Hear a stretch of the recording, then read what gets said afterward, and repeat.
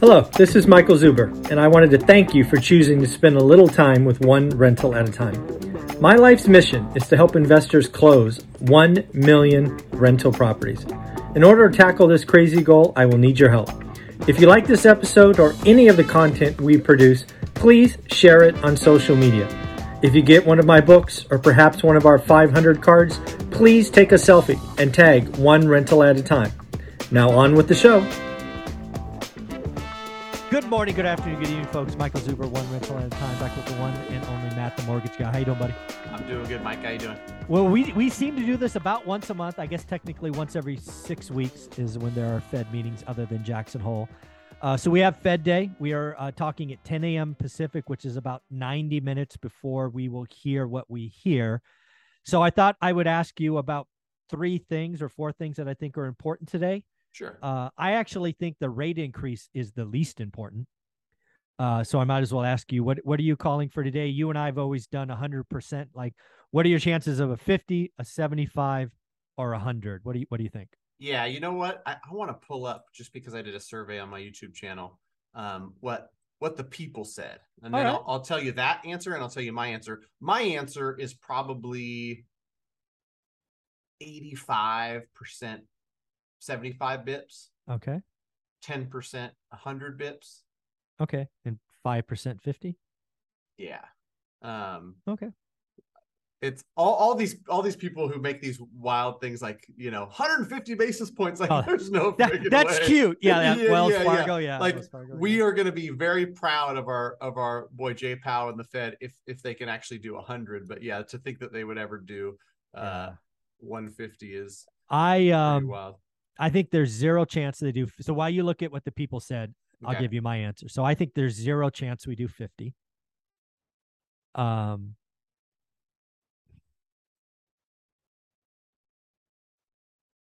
this is what I think they're going to do versus what I want. I think I got 90%, 75, and then 10%, 100.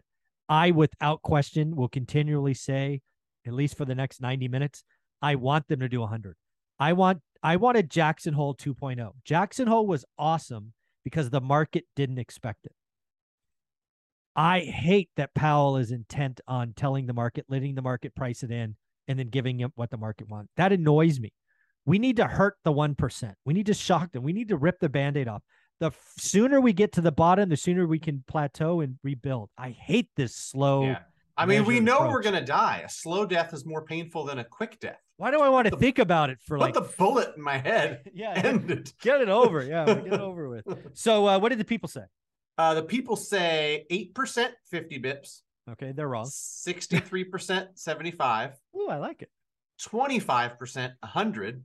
Oh, wow. Which is, probably like me and you, wishful thinking. And then I put more than 100 bips. 4% of people said. Wow. All right. Okay. I like it. Yeah. All right. So that's, again, I will say that I think that's the least important thing because, again, I think they've telegraphed what's coming. Right. And I mean, 100% it's priced in. And like, there's articles written today. That they'll just publish it 11:30. Well, no, I was going to say, like, Mortgage News Daily, the Fed rate hike doesn't mean anything for mortgage rates. That's what I was going to ask. Will not mean, unless they do 100. If they surprise the market, I think it does something. Right. And is that true? Is that a true statement? It's a true statement in my opinion. But whatever you want to say, and this is the thing that people need to hear, is 11 a.m. Pacific Standard Time, when they say, oh, hey, we did 75 bips just like you were expecting, market no reaction. Correct. Then we start to hear Fed comments. And so that's where we're going next. 11:30 Pacific Standard Time. I'm going to go live on my YouTube channel. Nice. And I think I'm going to stay on through some of the talk. Cool. Because for me, it's interesting to be logged into a dashboard that's tracking mortgage-backed securities. So watching in real time what mortgage rates are doing while comments are being made from the Fed. Which you can watch it. Yeah. Like literally a sentence comes out and they're like, I don't think the market's going to like that. And you're just like, red. Or he says something that the market likes and we start seeing green. All right. So the next thing I think is actually most important to me and probably, certainly it's most important to you because it directly impacts rates. And that is going to be what's often called the dot plot. I believe the dot plot has because I don't think the Fed rate increase moves the market, stocks or bonds. It's already priced in. The dot plot, that could be a sneaky surprise, because I think what the dot plot is going to show that the market doesn't expect is higher, faster, longer. And if that happens to all three of those, that has a chance to move the market. What do you think? Yeah, no, I think you're right too. I mean, I think it's getting real for the market, where the market's going, oh shoot, like we could the 2 years over 4 now. Yeah, a lot higher rates, and they might have to keep them there for a while. So yeah, mortgage rates will suffer. Your stock portfolio will suffer. We've seen the correlation there. Mm-hmm. And so it'll be interesting to see. The dot plot and the comments are really where the action is today. Yeah. So again, the dot plot is number 2. I would argue it's the most important thing today for me, but we can't. So then there's a third element. Well, there's actually 4. We'll get to the Q&A next. His prepared remarks. Is his prepared remarks Jackson Hole-like, short, succinct, no escape hatches, no ifs, ands, or buts? We are here. We are real. We are not stopping. We are not afraid of another supersize. This is the third supersize rate increase. We're not afraid to do it again. We know pain is coming. Is his prepared remarks Jackson Hole-like, or does he come off more dovish? What do you think? I think with the trend, he's become more hawkish, and he's slowly but surely come around to get a little bit more aggressive. It's always interesting to me to see like how much people hang on every word, every sentence. I heard something recently, harking back to June, I think, is when he talked about like the housing reset, the reset, right? Like, and what first time home buyers and millennials need is a reset. And I think he didn't even say anything about like, prices coming down or any of that. He just said the word reset, and then everybody extrapolated whatever they wanted that to mean for them. Right. Yeah, of course. and so we'll see. So prepared remarks, you're thinking hawk. And I think, again, I don't think the market is set up for Jerome Powell, Jackson Hole 2.0. So I think that can move the market. Again, you're going to be streaming the live stream, so it'll be fun to watch. And then finally, the Q&A. The Q&A, my hope is one of the reporters has a little bit of a backbone. I want them to ask, Jerome Powell, you say pain is coming. What might that look like? I want him to define it. I don't think he will. I think he'll Fed speak his way out of it. But I hope he answers. I hope he says, well, we might see unemployment go from 3.7 to 4.5. That would be painful for millions of Americans who lost their job. But in order for us to beat inflation, there's a little pain now or a lot of pain later. And I am here to tell you we're going to cause pain now versus a lot of pain later. I hope he has the stones to say it. I don't think he does. But again, we are here. Let's get through this thing. Right. Yeah. I mean, and it'll be interesting to see, soft landing and all these sweet words versus like, it's going to be painful. We're here now. We have no other choice. We're here now. There's a country song that says, if you're going through hell, might as well keep going. I think what I would ask him too, if I was part of that Q&A, because I heard this somewhere, and I'm not actively involved in following the Fed and really digging into it. My 9 to 5, it is more structuring home purchase and mortgage and stuff that's just not that granular. Mm-hmm. But I found it interesting that when you talk about inflation and you talk about, having a target inflation rate of 2%, I heard somebody say, and it made a lot of sense to me, that when the Fed is doing what they're doing to try to pull down inflation, if they go, 8.7, 8.2, 7.5, 6.8, whatever, as that trajectory starts going down, they can see the trajectory going down and say, okay, our job here is done. It's on its way to 2. Mm-hmm. And then start to course correct.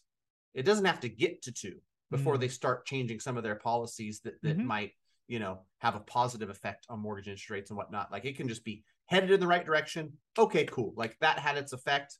We expect 6 months, 12 months from now, it to land where we want it. So now we can ease off of some of this, tightening, and it'll be interesting to see if there's any talk of that, because I didn't honestly think about that, right? I just thought to myself, like, oh, if they've got work to do and they're targeting 2%, they're going to go to work, see that 2%, and then they reassess. The one thing I would caution on that, and Jerome Powell is a student of history, he's already brought this up. Paul Volcker did just that, and it caused a nasty double dip recession. They basically jacked. You can actually look at the Fed funds chart. You can see it. They raised it up. Inflation appeared to be resetting. They brought them down, and inflation raised their ugly head because Volcker didn't take us right to 18%. He took us to 12 or 13, back to 9, and then got caught in that double dip. So I think Jerome Powell is hypersensitive to what's called the start and stop. We'll see. I don't see a rate cut next year. Yeah. And then lastly, since I got you and your mortgage guy, I thought I saw this morning that mortgage rates are now 6.3%, kind of the blended national average.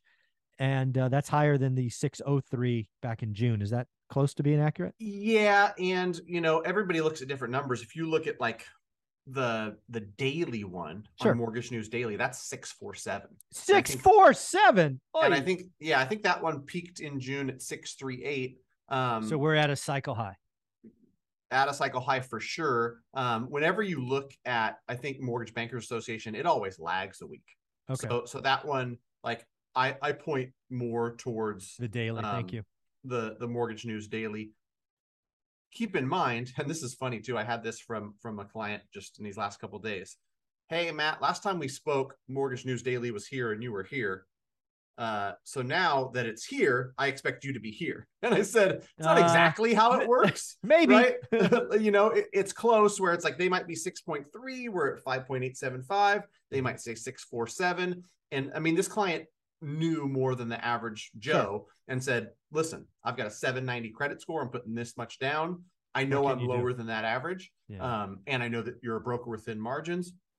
And so yeah, like high fives, low sixes for the very best qualified buyers. Of course, we're trying to finagle some seller credit to buy that down, and we can get it lower if we have some credit to buy it down, or if somebody just chooses to do a rate buy down. But that mortgage rate is not as sexy as a 3%. Yeah, we know that. And I still think we are, I don't know, fortunately, unfortunately, whatever you want to say, I think we're going to see a 7. The daily average today is 6.47. I think at some point this year we see it with a 7 on it. What do I have to do? Eat my pinky or something? Or was that 8%? Maybe. I think that was 8. I think. Okay, good. Cool. Yeah, my pinky's safe for now. I won't have to chew it yet. Hey, do me a favor. Where can people find you if they want to work with a professional? GreatMortgageBroker.com. Go there and fill out the form. Let us know where you're at, how we can help.